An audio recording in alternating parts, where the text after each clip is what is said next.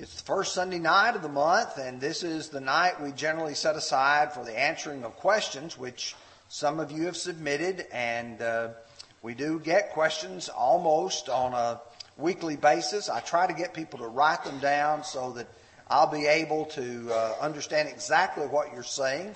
Sometimes people will mention things to me and they say, "You haven't dealt with it yet."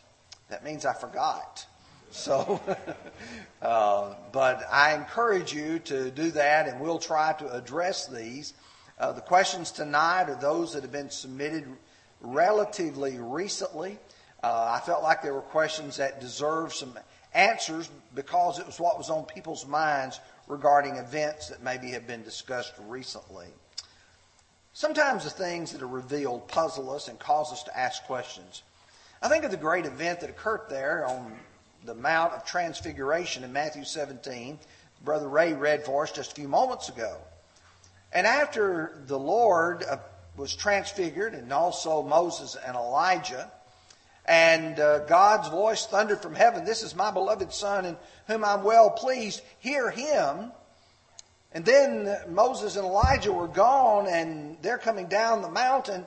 And immediately what happens is the disciples are interested. What does it mean when the scribes say that Elijah must come first? Obviously, they were referring to Old Testament indications, particularly the book of Malachi. Jesus goes on to explain to them that he is going to come first. There's going to be a restoration of all these things, and obviously he's referring to the coming of John the Baptist. You know, when you read through the Bible, there's times that things just pop up at you and you say, "I wonder what that means." And this caused the disciples to wonder, what about the coming of Elijah? And John the Baptist was the fulfillment of that. There are passages in the Bible that cause the faithful child of God to want to know more. I find myself, as I do daily Bible reading, and I hesitate sometimes to pause and go look it up, but, you know, there's questions that come up in our mind and say, "I wonder what happened here. I wonder what other events go along with it." Sometimes the solution is to consider the totality of Bible information. Sometimes the answer is there. You just have to go to another part of Scripture to find it. Sometimes it requires one consider deeply what is said in the passage. I suggest to you one of ours tonight can be answered by looking very carefully at what the text actually says. And then there's sometimes we may not know the answer until the Lord chooses to reveal it. And what I mean by that is it may be Judgment Day before we know the answer. In Deuteronomy chapter 29, verse 29, we learn that the secret things belong to the Lord our God, but the things which are revealed belong to us and to our children forever, that we may do all the words of this law. What God wants us to know has been revealed, and it's in Scripture. And you and I can know that. We may have to look for it, but we can know that. But there are some things that God has chosen not to reveal. And about those, what you and I can do best is to say, "I don't know. I hope to learn one day." Okay, question number 1. I had probably 7 or 8 people ask me this question after a lesson. Brother Alan Gauger did a great job, and he made reference to what Jesus said to Mary. And he said to her, "Touch me not." And several people asked me the question, why did Jesus tell Mary not to touch him in John 20, verse 17, and told Thomas to touch him in John chapter 20, verses 26 through 29, as well as Luke 24, verse 39? Well, that's a really good question. When you find these two, so let's read the passages and see if we can see an indication here. And I'm reading the New King James. Jesus said to her, "Do not cling to me, for I have not yet ascended to my Father. But go to my brethren and say to them, I am ascending to my Father and your Father, and to my God and your God. So touch me not." Chapter 17, chapter 20, verse 26. And after 8 days, his disciples were again inside, and Thomas with them. And Jesus came, and the doors being shut, and stood in the midst, and said, "Peace to you." And then he said to Thomas, "Reach your finger here, and look at my hands. reach your hand here and put it into my side. Do not be unbelieving, but believing. And Thomas answered and said, My Lord and my God. Jesus said to him, Thomas, because you have seen me, you have believed. Blessed are those who have not seen and yet have believed. And then Luke chapter 24, verse 39. Behold, my hands and my feet. It is I myself. Handle me and see. For a spirit does not have flesh and bones, as you see I have. Now you obviously understand the distinction here. Why was Mary not permitted to touch him, and yet Thomas was along with others?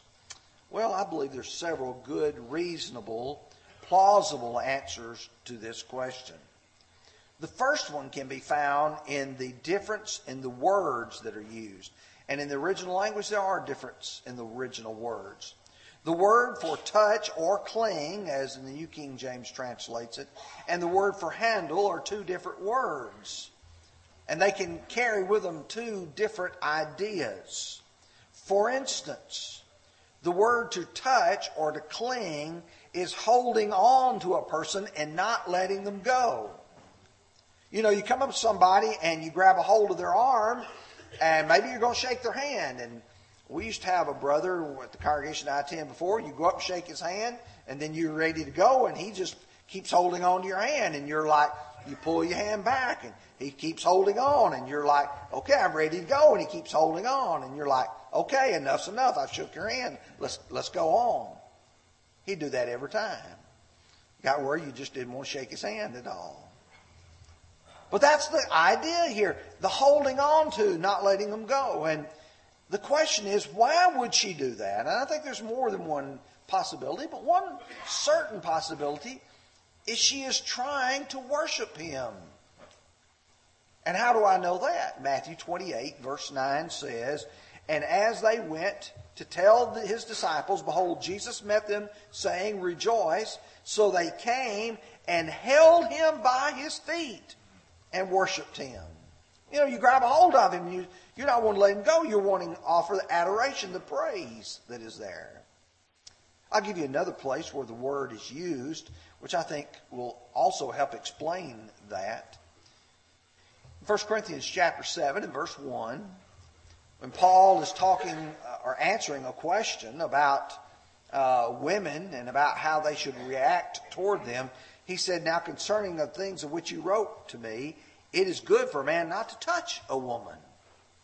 If you took that literally, that means you shouldn't go up and tap a woman on the shoulder.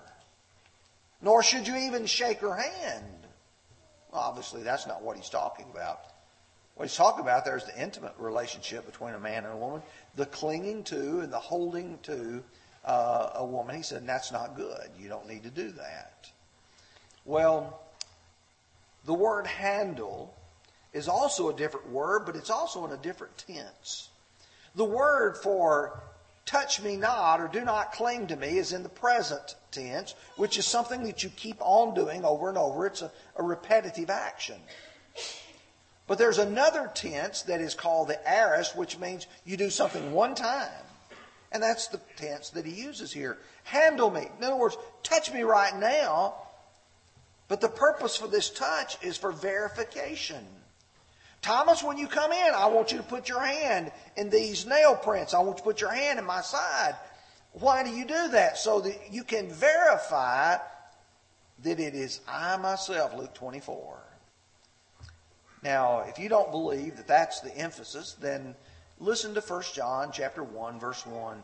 That which was from the beginning, which we have heard, which we have seen with our eyes, which we have looked upon, and our hands have handled concerning the word of life. John makes reference to 3 of the 5 senses. He said, we have heard him, we have seen him, and we've touched him. That's full verification. You know, at the mouth of 2 or 3 witnesses, every word will be established. That means that there were more than one of the senses, and there was no doubt that Jesus was the Christ. Now, the significance, in my judgment, is why he ordered Mary to stop clinging to him. He says, don't cling to me, don't touch me, for I have not yet ascended to my Father. But you see, when I compare this to the parallel in Matthew 28, I think I see she's got a job to do. There's a task been given to her. Listen carefully as you read Matthew 28, verses 7 and following. And go quickly and tell his disciples that he is risen from the dead. And indeed, he is going before you into Galilee. There you will see him. Behold, I have told you. So they went out quickly, and from the tomb with fear and great joy, and ran to bring his disciples word. And when they went to tell his disciples, behold, Jesus met them, saying, Rejoice. So they came and held him by the feet and worshipped him. Then Jesus said, Do not be afraid. Go and tell my brethren to go to Galilee, and there they will see me.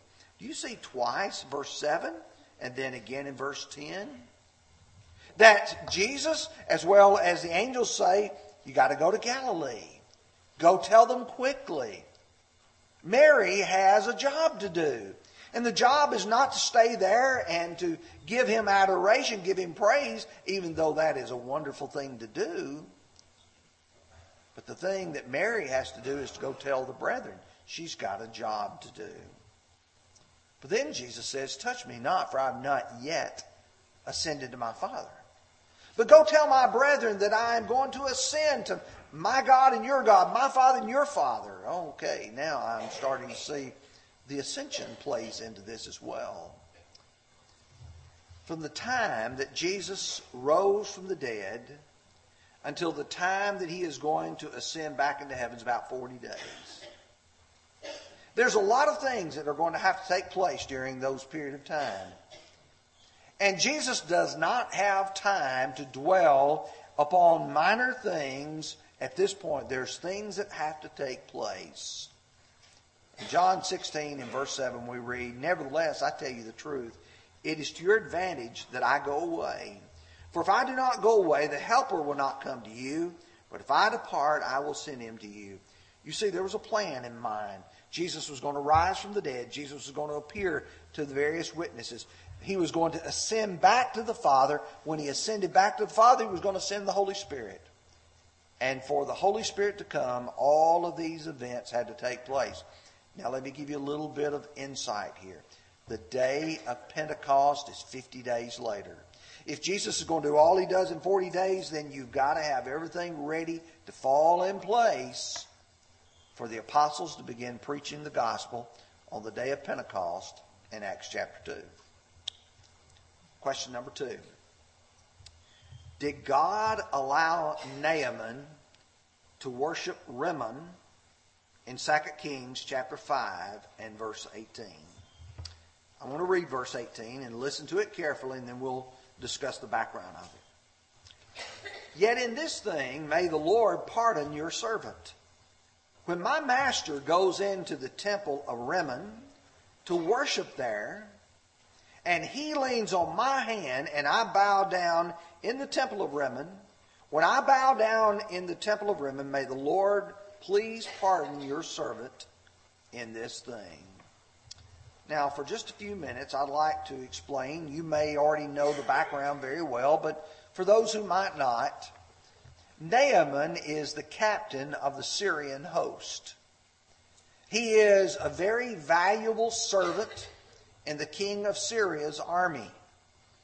And Naaman is not only a mighty man of valor, but the text says he's also a leper. Leprosy is a dreaded disease that if you get that disease, it's pretty much like a death sentence, but a slow, agonizing one. No longer would he be able to serve as the commander of the army.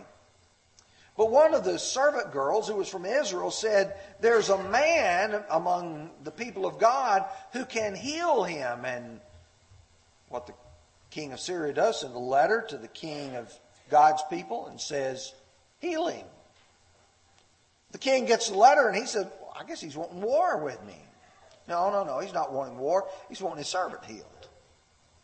And so he is carried to Elisha the prophet. Now, Elisha the prophet, when Naaman arrives for healing, Naaman doesn't like the way the events transpire. Because here's what happens.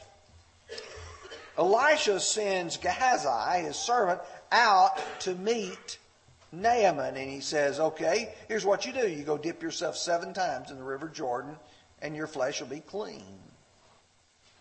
The response is recorded in verses 9 through 12. Then Naaman went with his horses and his chariot and stood at the door of Elisha's house. And Elisha sent his messenger to him, saying, go and wash in the Jordan 7 times, and your flesh shall be restored to you, and you shall be clean.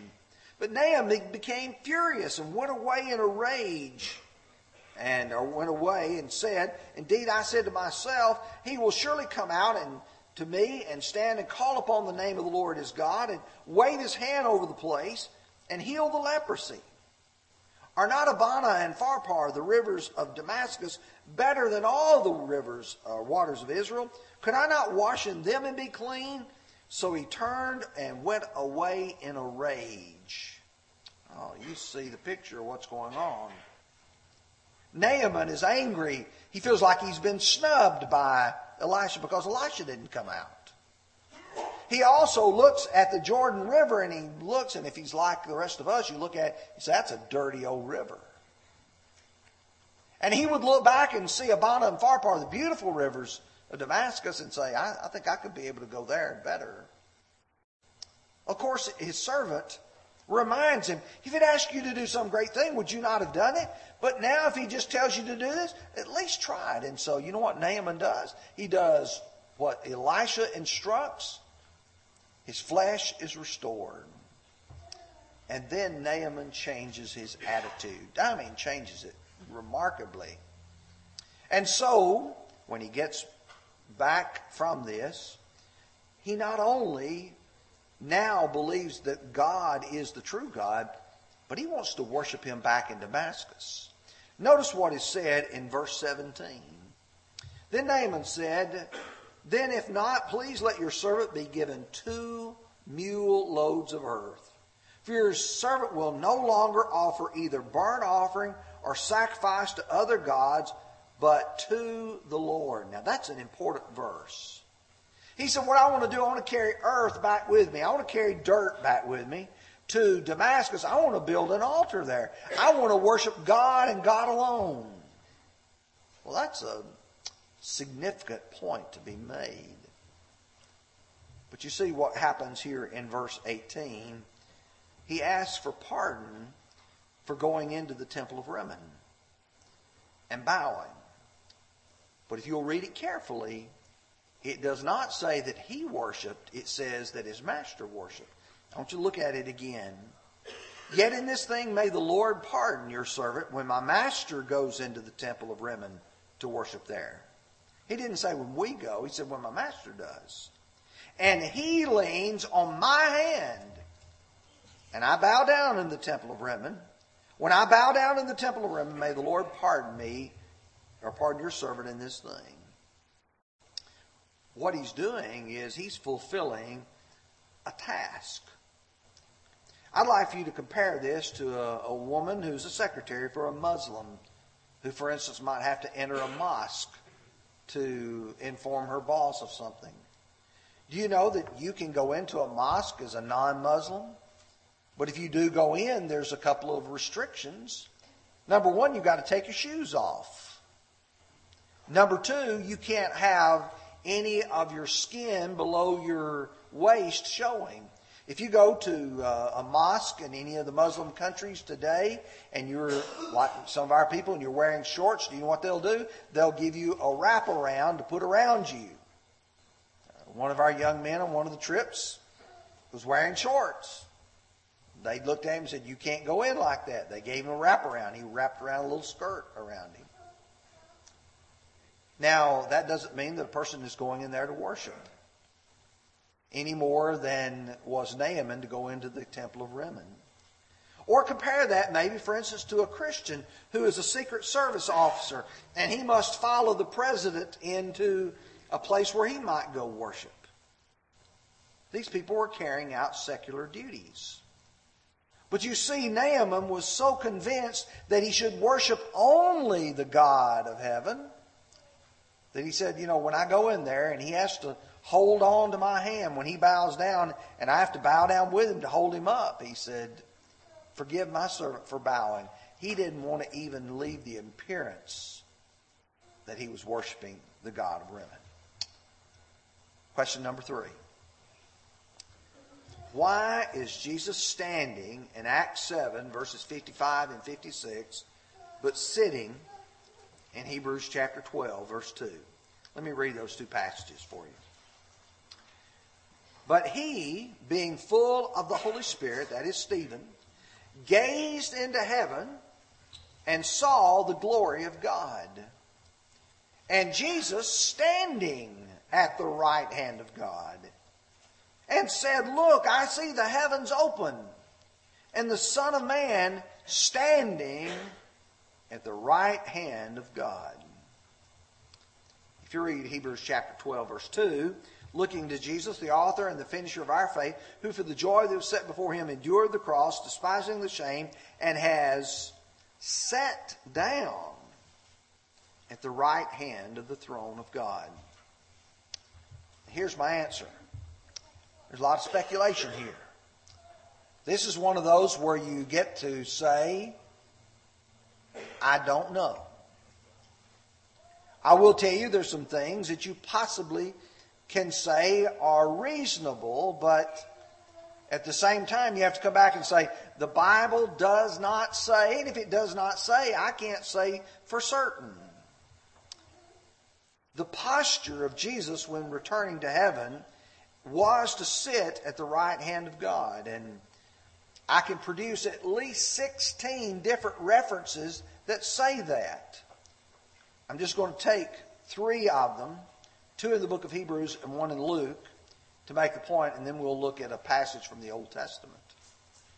In Hebrews 1 and verse 3, who being the brightness of his glory and the express image of his person, upholding all things by the word of a power, when he had purged our sins, sat down at the right hand of the Majesty on high.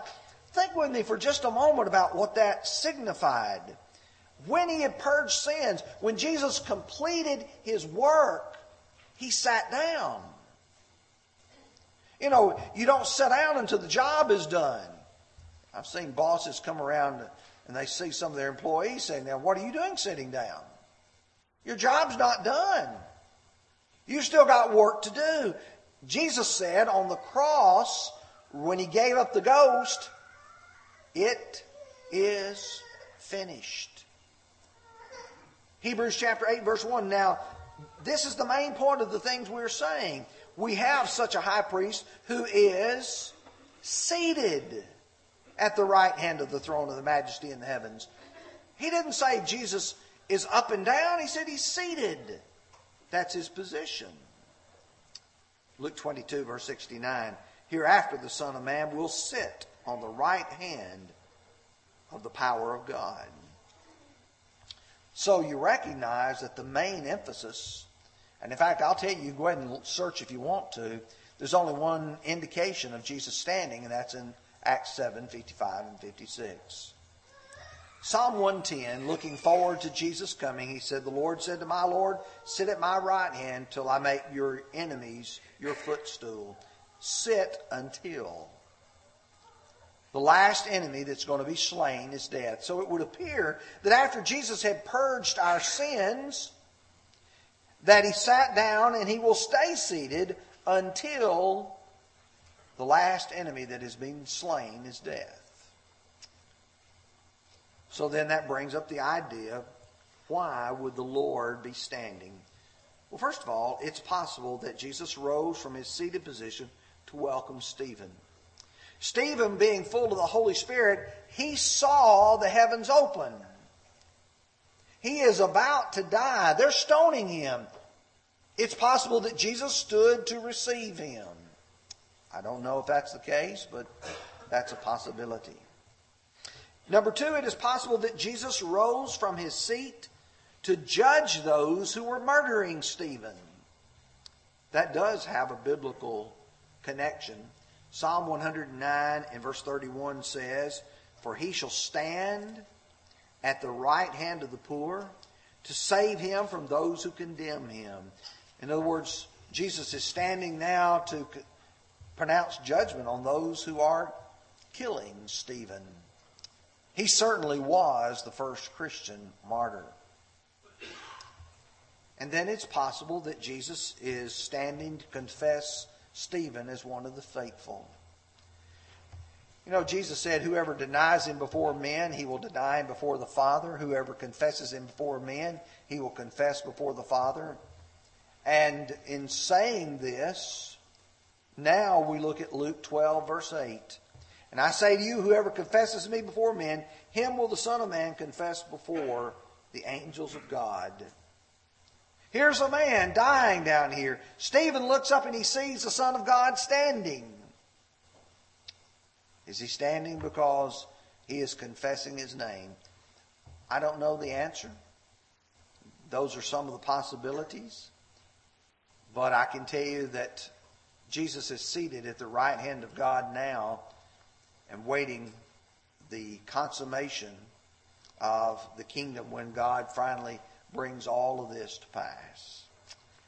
Reading the Bible produces questions, sometimes a lot of questions. These questions sometimes are very interesting, and the questions that can be answered, we ought to really look for them, look for those answers. Others that cannot, we ought not fret over them. Where did Cain get his wife? All of those questions. What was the curse of Ham? There's some of those things that you and I may want to know the answer to, but we may not know the answer to. But I can tell you what is important. It's when we focus on questions that ask, what do I need to do to please God? And I want to finish with Acts chapter 9. You'll remember the Apostle Paul, also called Saul. He's on his way to Damascus. He's wanting to persecute Christians. There's a light shone down from heaven. Paul's been struck to the ground with blindness. He recognizes that Jesus is Lord. And Paul really is penitent and humble. And Acts 9 verse 6 says, "So he, trembling and astonished, said, 'Lord, what do you want me to do?' And the Lord said to him, 'Arise, go into the city, and you will be told what you must do.'" See, God didn't tell Paul right there on the road to Damascus what he needed to do. A lot of people say that's where salvation occurred. No. How do I know it didn't occur there? Because you go into the city, you'll be told what you must do. When he gets to the city, Ananias comes and tells him in Acts 22 verse 16, "And now why are you waiting? Arise and be baptized and wash away your sins, calling on the name of the Lord." For those of you here tonight who are like Paul, you want to know, "Lord, what do I need to do?" Well, here's what you need to do. You need to believe in His Son, repent of your sins, confess your faith in Him, and be baptized. That's what everybody in the New Testament had to do in order to become a child of God and to please Him. If you're a child of God and you need to come back home, the Bible teaches us to repent and to pray, and that God will willingly forgive us of those sins. We're going to sing, "I Bring My Sins to Thee." If you're subject to the invitation, please come as together we stand and sing.